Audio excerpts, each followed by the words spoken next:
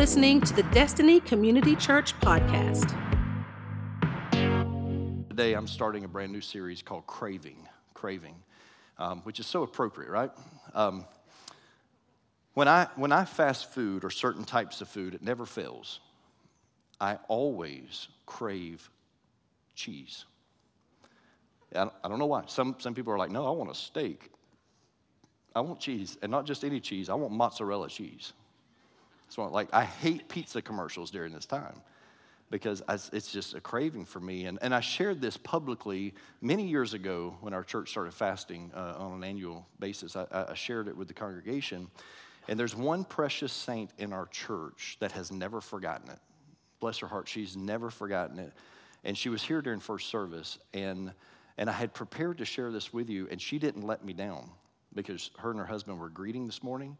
And Joni walked in, and she does this every year on the last day of our fast, and she gave me string cheese. And she actually gave me two. There's one still in my office, and this she's just an amazing person. And I just wondered to myself, do you have any cravings? Do you have any cravings?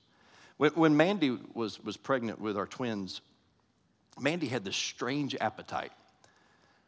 And it wasn't normal, at least like the cliche, pregnancy hunger that it wasn't pickles and ice cream. That's not what was appealing to Mandy. It wasn't spicy food like some pregnant women like to eat. That wasn't on her palate of what she wanted to eat. No, Mandy went extremely healthy, high class, and Mandy was craving Waffle House.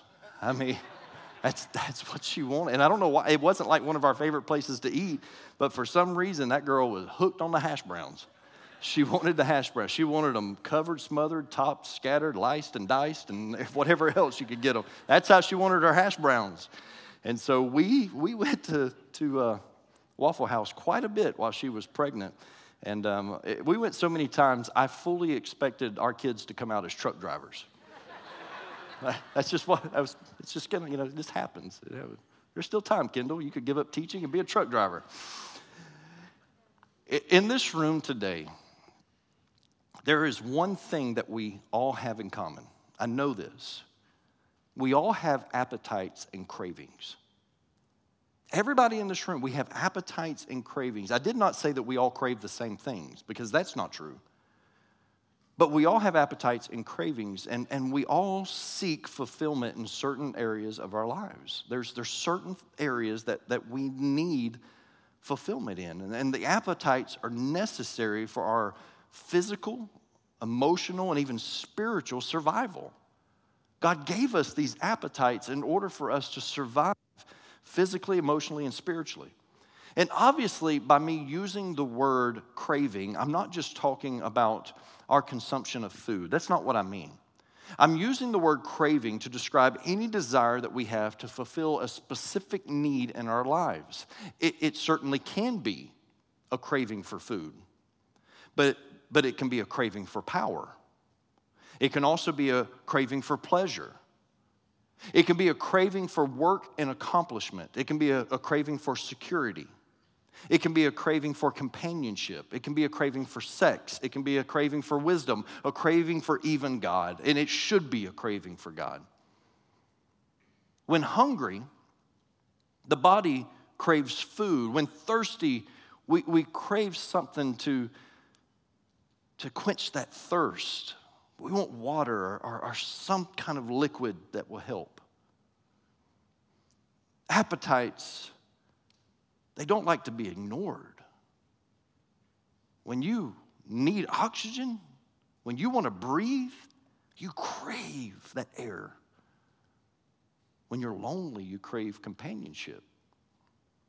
And when you're not fulfilled in a certain area of your life, I can assure you that one of your appetites is not being fed. And this is dangerous. It's dangerous. Listen close to me. When you're not being fulfilled in a certain appetite in your life, you'll seek some way to fill it. And many people, and we've all done it, we'll try and fill it with something, and sometimes it goes against the will of God. It goes against what God wants for our lives. And as I said, the longer that appetite goes unattended, the stronger it becomes because it does not like to be ignored, and it pushes you to be satisfied. Now, sometimes this can work in our favor.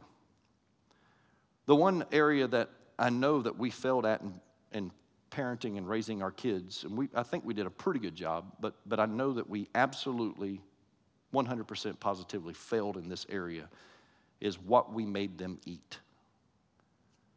More importantly, what we didn't force them to eat. Caleb, he's better now, and he was in first service, and I told his wife publicly how much I appreciate her, because once Caleb got married, he started eating more. It's not the best still, but it's better. But Kendall, this girl's the pickiest eater I know.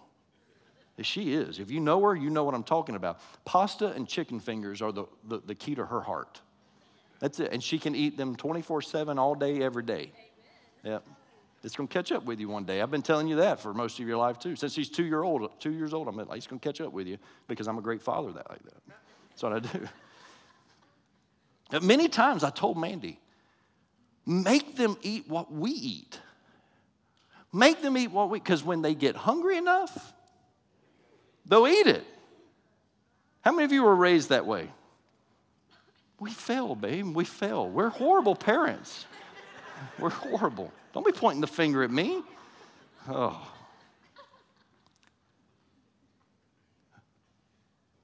Appetites do not like to be ignored.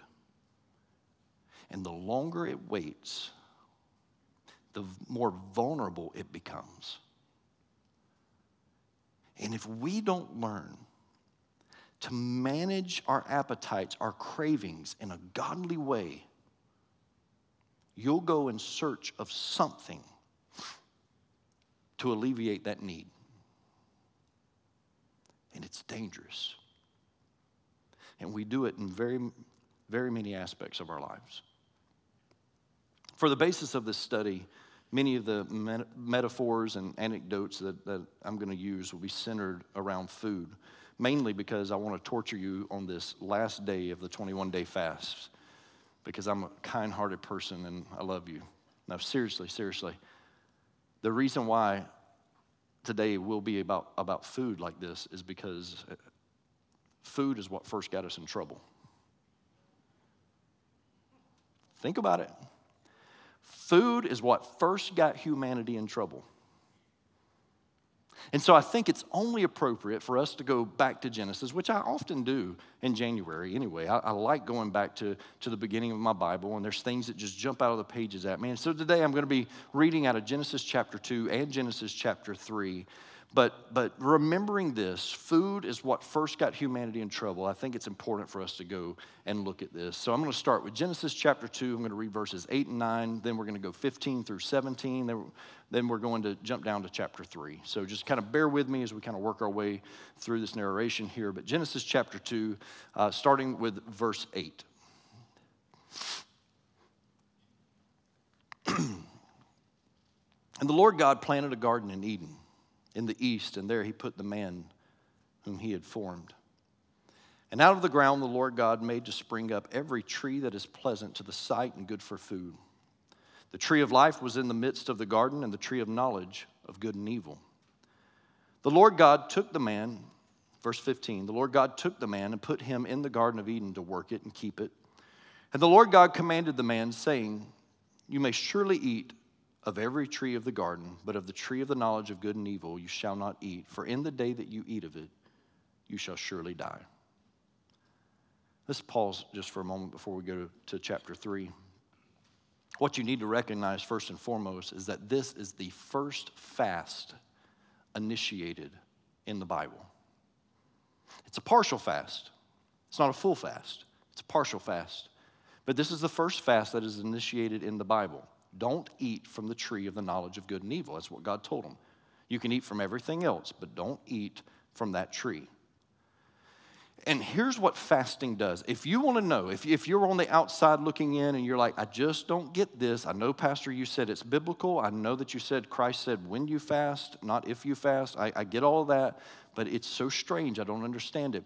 And you won't until you try it, because when you fast, it creates a hunger for God.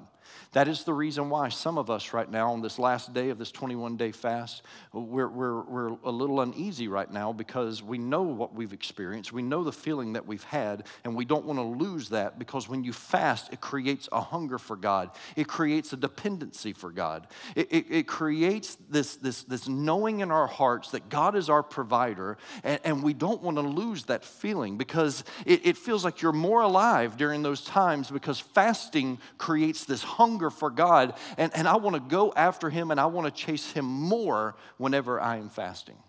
Chapter 3, verse 1.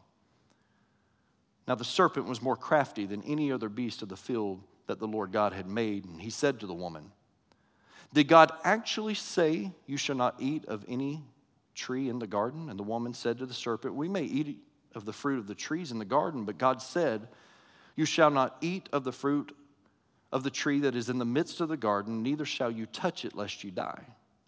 But the serpent said to the woman, "You will not surely die, for God knows that when you eat of it, your eyes will be opened, and you will be like God, knowing good and evil." And church, let's pause. Listen to me. This is what the enemy does. This is how he deceives us. He will give you a partial truth. And some of us will jump on the bandwagon not even knowing that it's Satan's voice that we're listening to, because it's a partial truth. The enemy is wise. He schemes against us, and the way that he gets us to fall sometimes is he gives us this partial truth. And he tells them, he says, you're going to gain knowledge.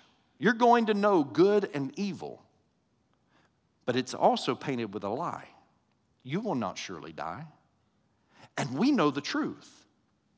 We know the truth. We know that at that moment, human beings that were created to live eternally in communion with God, it was in this moment when sin entered humanity, when they disobeyed God and ate from that tree, that death entered. And now we all have to face death. It's appointed unto man wants to die. We will die unless we see the second coming of Christ. We have to perish. It's going to happen, and it's happened to men and women since the beginning of humanity. Satan lies, paints this half-truth. Verse 4, but the serpent said to the woman, you will not surely die, for God knows that when you eat of it, your eyes will be open, and you will be like God, knowing good and evil. So when the woman saw that the tree was good for food, and that it was a delight to the eyes, and that the tree was to be desired to make one wise, she took of its fruit and ate, and she also gave some to her husband who was with her, and he ate. It's important for you to understand this, and I think we miss this so many times when we read this, but Adam and Eve craved knowledge. That's what they were looking for. Adam and Eve craved knowledge. They wanted to know what was good and what was evil. God understood it. Why can't we understand it? We want to know more, and so they craved knowledge. Notice that they were not hungry for food. That's not what this is about. It wasn't fruit hanging from a tree, a forbidden tree, and they were starving. No, they were starving for knowledge is what they wanted. They were not hungry for food. God had given them every tree in the garden, including the tree of life. The tree of life. You can eat from the tree of life. And the tree of life was an interesting tree, just to say the least. It's an amazing tree. Because the tree of life, it didn't just produce one fruit. The tree of life produced 12 different kinds of fruit. I love grapefruit. I really do. It's one of my favorite fruits. And I'm an expert at cutting and eating grapefruit. I mean, it's just, I know how to do it. I'll teach you sometime. My dad taught me. There are a couple of families in our church that they know this, and they will sometimes bring me fruit from their trees, and it's great. It's perfect because they have two different types of grapefruit. And just last Sunday, I was gifted a bag of grapefruit. One of our staff members came down the hallway with a bag and put it in my office, and I was sitting in there, and he said, Frank and Beth Tipton wanted me to give you this. And I said, oh, man, this is great. And let me tell you, they're gone. They were amazing. I loved them. My friend Paul Sergel, he's here, and Paul is another one that will gift me grapefruit when Heather doesn't cut it and knock it down. Sorry, Heather. Sorry. Sore subject. I'm bad. Last year, Paul taught me an interesting fact, though. I had no idea. And if you know this and you've known this for a long time and you think I'm dumb, just shut up because I don't really want to hear it. But Paul taught me that there are trees that produce multiple different types of fruit. Quit nodding your head like, yeah, I knew that. I mean, seriously, I was ignorant to this. I had no idea that I thought this was impossible.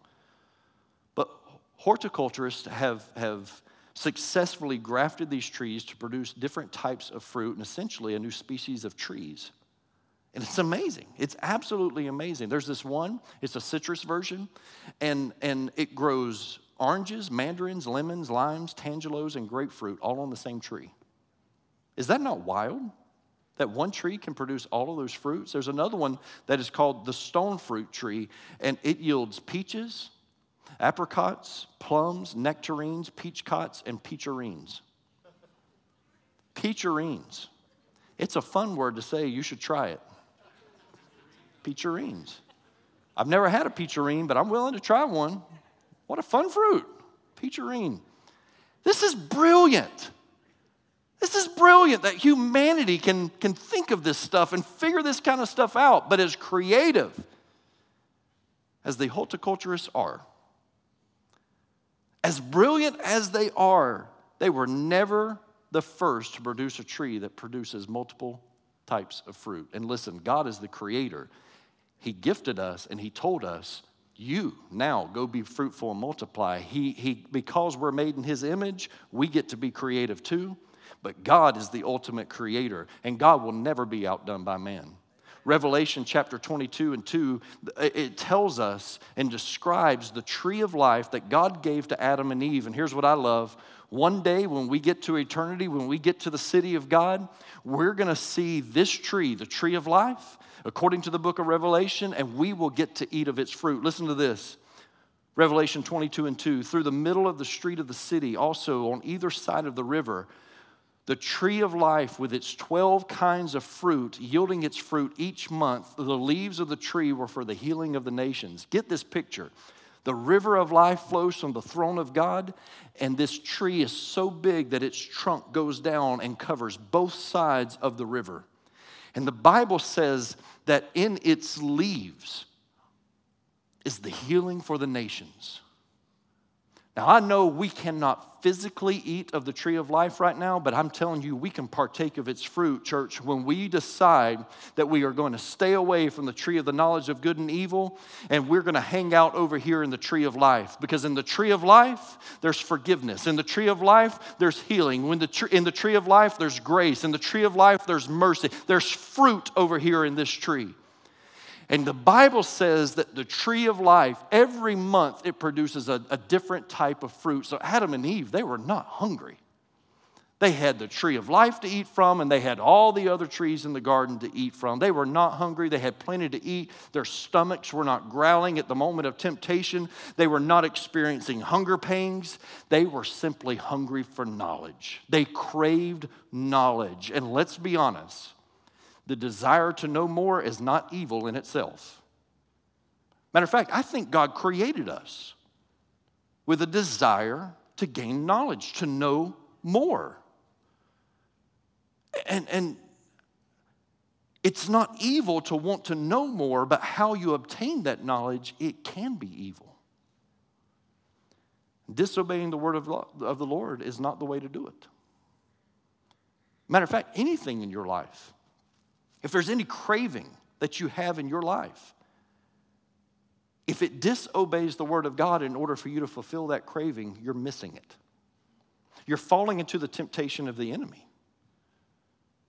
They craved knowledge and they went about it the wrong way. Proverbs 1:7 says, the fear of the Lord is the beginning of knowledge. The fear of the Lord is the beginning of knowledge. Proverbs 9:10, the fear of the Lord is the beginning of wisdom, and knowledge of the Holy One is understanding. Psalm 111:10, the fear of the Lord is the beginning of wisdom. All those who practice it have a good understanding. His praise endures forever. You see, Adam and Eve, in that moment, because of the grace, the friendliness of God, they were friends of God. God would come and walk with them in the cool of the day.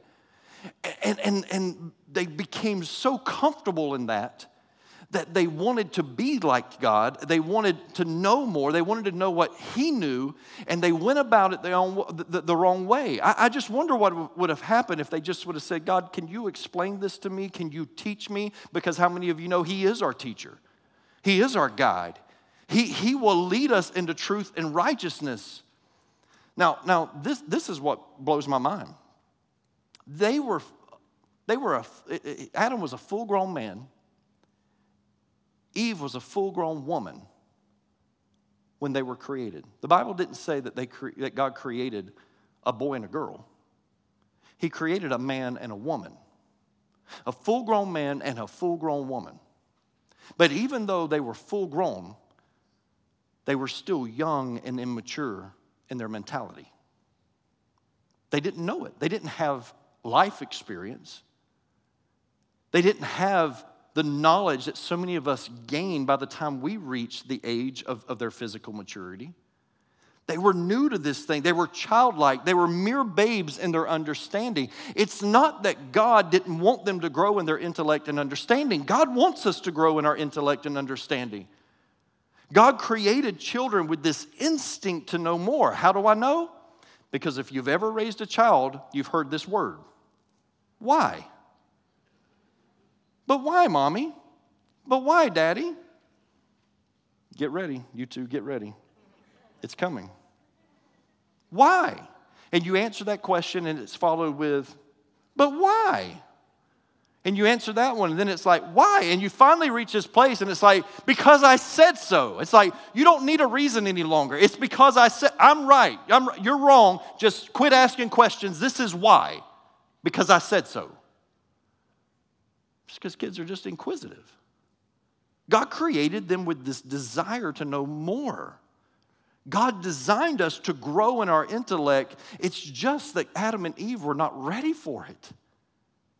We used to have this thing called protective knowledge. It's been a long time since I've talked about it, so I'm going to share it a little bit here. Protective knowledge. What I mean by that is there used to be a day and age. When I was growing up, there were certain things that were never discussed at the dinner table. Because we as kids, we were not ready for it. It was mature. It was above our heads. It was above our means of understanding. And so there were certain things that were never discussed. Things like sex. You would have never discussed that at the dinner table. There were certain things and characteristics about people that were never discussed at the dinner table. There were habits and things about family members that were never discussed at the dinner table because as children we couldn't comprehend it. Today you can turn on the TV in the middle of the afternoon and it's all over the TV. And we have this loss of protective knowledge. But I'm telling you, it's not the way that God designed it. As a matter of fact, our kids went to public school and Mandy and I had to have the sex talk with our kids way earlier than what we prefer, way earlier than what we want because of what they were experiencing at school. And we wanted them to hear it from us and not get an understanding of this, especially the first impression of it, the wrong way. And so we wanted them to and I thought we did a pretty good job. And then all of a sudden I realized I probably didn't tell Caleb some things. And bless his heart, but it's a story for another day, right? What I figured out is it's not a one-time conversation. You need to keep going with it, right? So, protective knowledge. Protective knowledge. It's a beautiful thing, and God He's the greatest Father. He's a good Father. And God knew that Adam and Eve they're not ready for that information. And so He was protecting them from knowing what they didn't need to know. Imagine how different the world would be if humanity, not just Adam and Eve, because we're all guilty of it. Imagine how different the world would be if humanity would learn to wait on God and not rush to conclusions. Don't rush the process. There's some things I'm better off just not knowing. Amen? Really quick in closing this out. There are two dangers that I want to bring your attention to this morning. The first danger is this. We often feel a craving with something that does not belong there. We do. You leave it unattended for too long, and it just has this tendency to intensify. And when it intensifies, you'll do whatever you need to do to fill that craving, that appetite. And sometimes we fill it with the wrong things. Sometimes listen, you've got somebody in mind right now. It's you. It's me. We've all done it. We've all gotten ahead of God, and we fill that void. It's a God-sized hole in our hearts because the Bible says that He has set eternity into the hearts of men. We've all got a God-sized hole in our heart, and when it's not fulfilled, sometimes we don't even know that it needs to be filled with God, that we need to turn to Him. And what's happening, church, is we're filling it with something that doesn't belong there, and that's what causes so many people to pursue the wrong job. It causes people to make an irrational purchase. It's people that are settling for the wrong person. Someone that God has not designed for. What fellowship does light have with darkness? We're settling for the wrong people. And to the singles in the room, I want you to listen to me. God has uniquely designed someone for you, and He's designed you for them. You need to stand on that. Listen, you might think that your biological clock is ticking, but don't you think for 1 second that God is bound by time at all. In the scriptures, we know when He gave old women children, don't you worry about whether or not your biological clock is ticking or not. You need to not settle. You need to wait for whoever God has designed for you. And in your search for Mr. Right, don't you settle for Mr. Right now. In your search for Mrs. Right, don't you settle for Mrs. Right now. When looking for your connection, don't settle at the altar of convenience because it messes you up. And there's consequences for that for the rest of your life. I don't mean to preach at the singles. I didn't start today thinking this was going to be a sermon aimed at the singles, but I guess it's because you're not invited to the marriage conference and God wants you to be blessed. So there you go. You listen to Pastor Rocky, and maybe next year you'll have your significant other, but you're going to have to plan that wedding quick. So Sure, it could be something that God never intends for us to have, or something that God doesn't want us to have right now. And we keep getting ahead of God because we keep pushing. We hear a voice, but it's not the voice of our shepherd. It's someone wanting to guide and lead us, but it's the voice of the enemy. Jesus said, my sheep will know my voice, and a stranger they will not follow. Listen, when you've got that urge, when you've got that craving, when you have that desire, when your appetite is rising up, what you need to do is just push back and say, God, guide me, lead me. God will never punish you. I've preached this so many times. God will never punish you for hesitating and waiting to make sure it's of Him. Why would God do? He wants you to know His voice. He wants you to know that it's His calling, that He's lighting that path, that He's directing those steps. My whole life, my whole adult life, I've probably hesitated way too many times, but God's not angry with that. I'm convinced God honors that. That's why I lay fleeces out, because I want to know that it's God before I take that step on life-changing decisions. Adam and Eve's desire to know more than what God wanted them to know in that moment became the very weapon that Satan used against them, and that's what the enemy does. He finds that area that you're weak in. He finds where you're lacking, where you feel like you're deplenished. And he'll find that area, and that's where he'll weave in his temptation. He exploits what you think you're missing. And if we're not careful, we'll get ahead of God in the process. And we'll know things that we shouldn't know. They weren't ready to know good and evil. They were not mature enough to handle that. It was not God's plan. It was not His desire in church. I don't know if you've ever been there. I have. It's a horrible feeling when you know something that you shouldn't know. When you've been down a road that you shouldn't have traveled. When you said yes when you should have said no. We'll know things that we shouldn't know when we get ahead of God. We'll try things that we shouldn't try. We'll commit to things that we have no business committing to, and we'll seek things that we should not seek. 1 John 2:16 says, "For the world offers only a craving for physical pleasure, a craving for everything we see and pride in our achievements and possessions. These are not from the Father, but are from the world." We must be careful, church, not to let our desires, our appetites, our cravings get ahead of God. The second warning, and then I'm going to close this out. Second warning is when we use the right things in excess or in the wrong way. The right things in excess or the wrong way. You see, God didn't want them not to eat. He gave them plenty of fruit to eat. But sometimes we'll partake of things that might not necessarily be wrong, but it's wrong at the moment.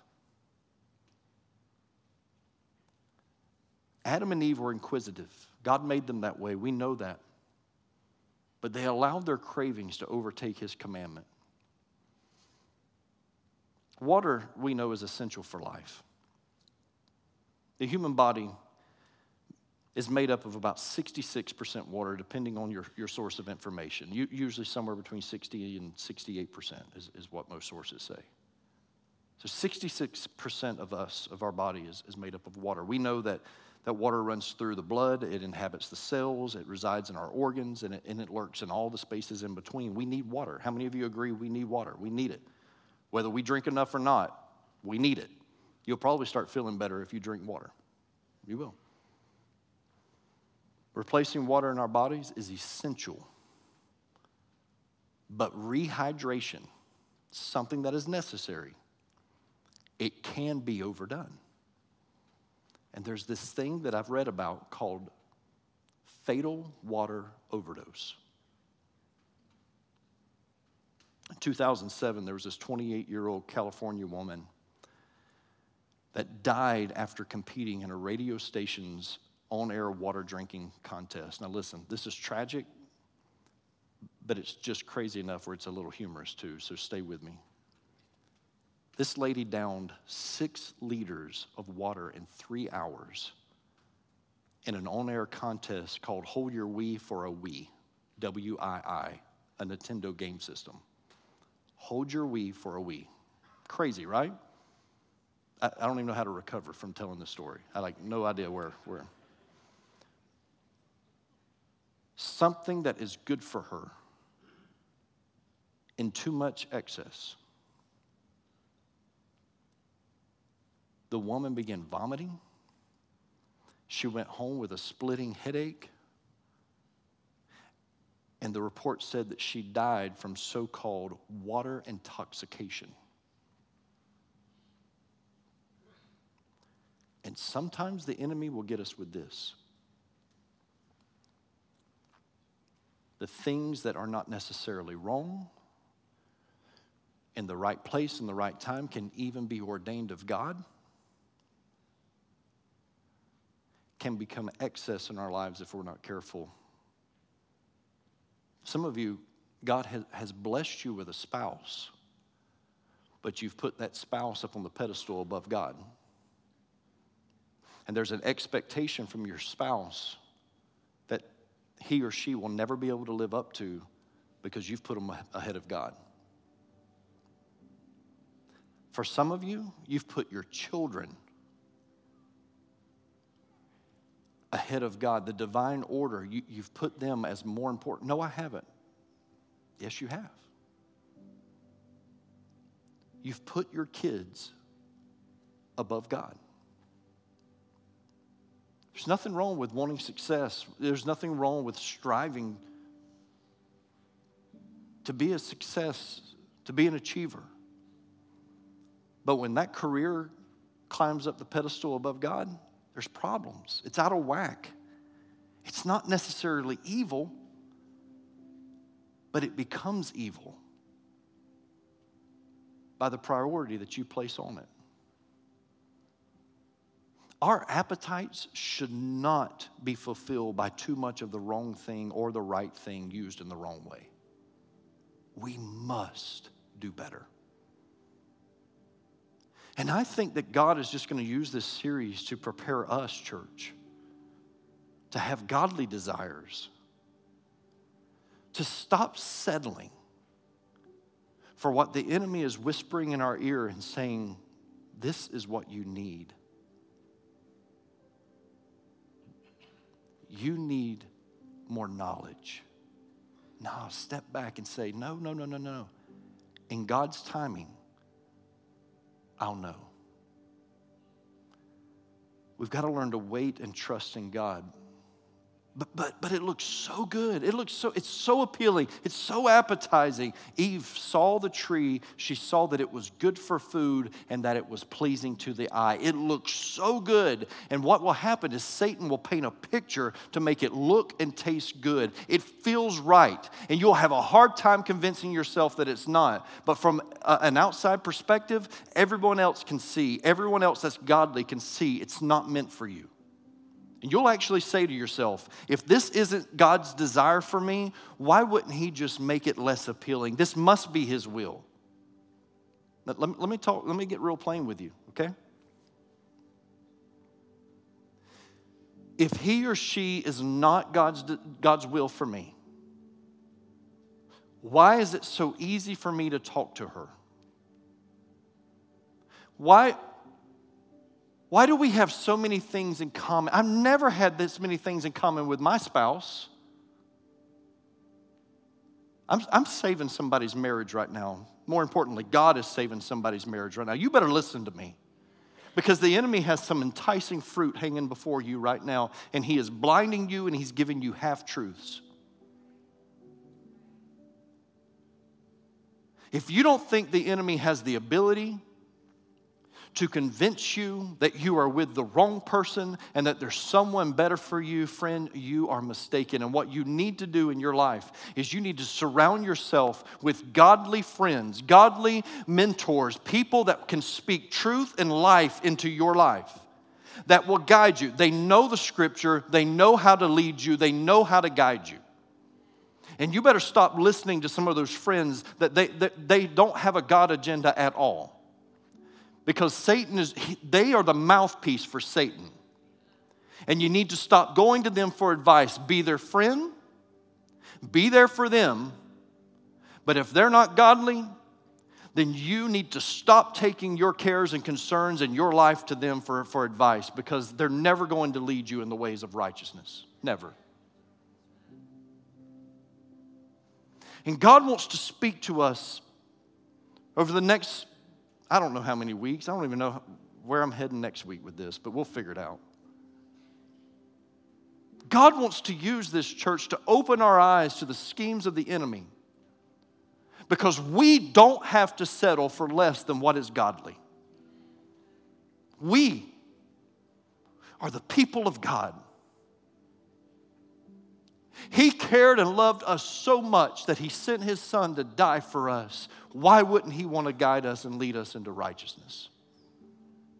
Young and old in this room, you listen to me. The enemy is speaking and he's speaking loud. You better step back, push back, and you better wait on God, because at the right moment, God will bless. At the right moment, he'll give you whatever it is that you're craving. But right now, some of you don't even know what that is and what that looks like. And until you allow God just to be God, until you learn to wait, you'll get ahead of God and you'll fulfill that craving.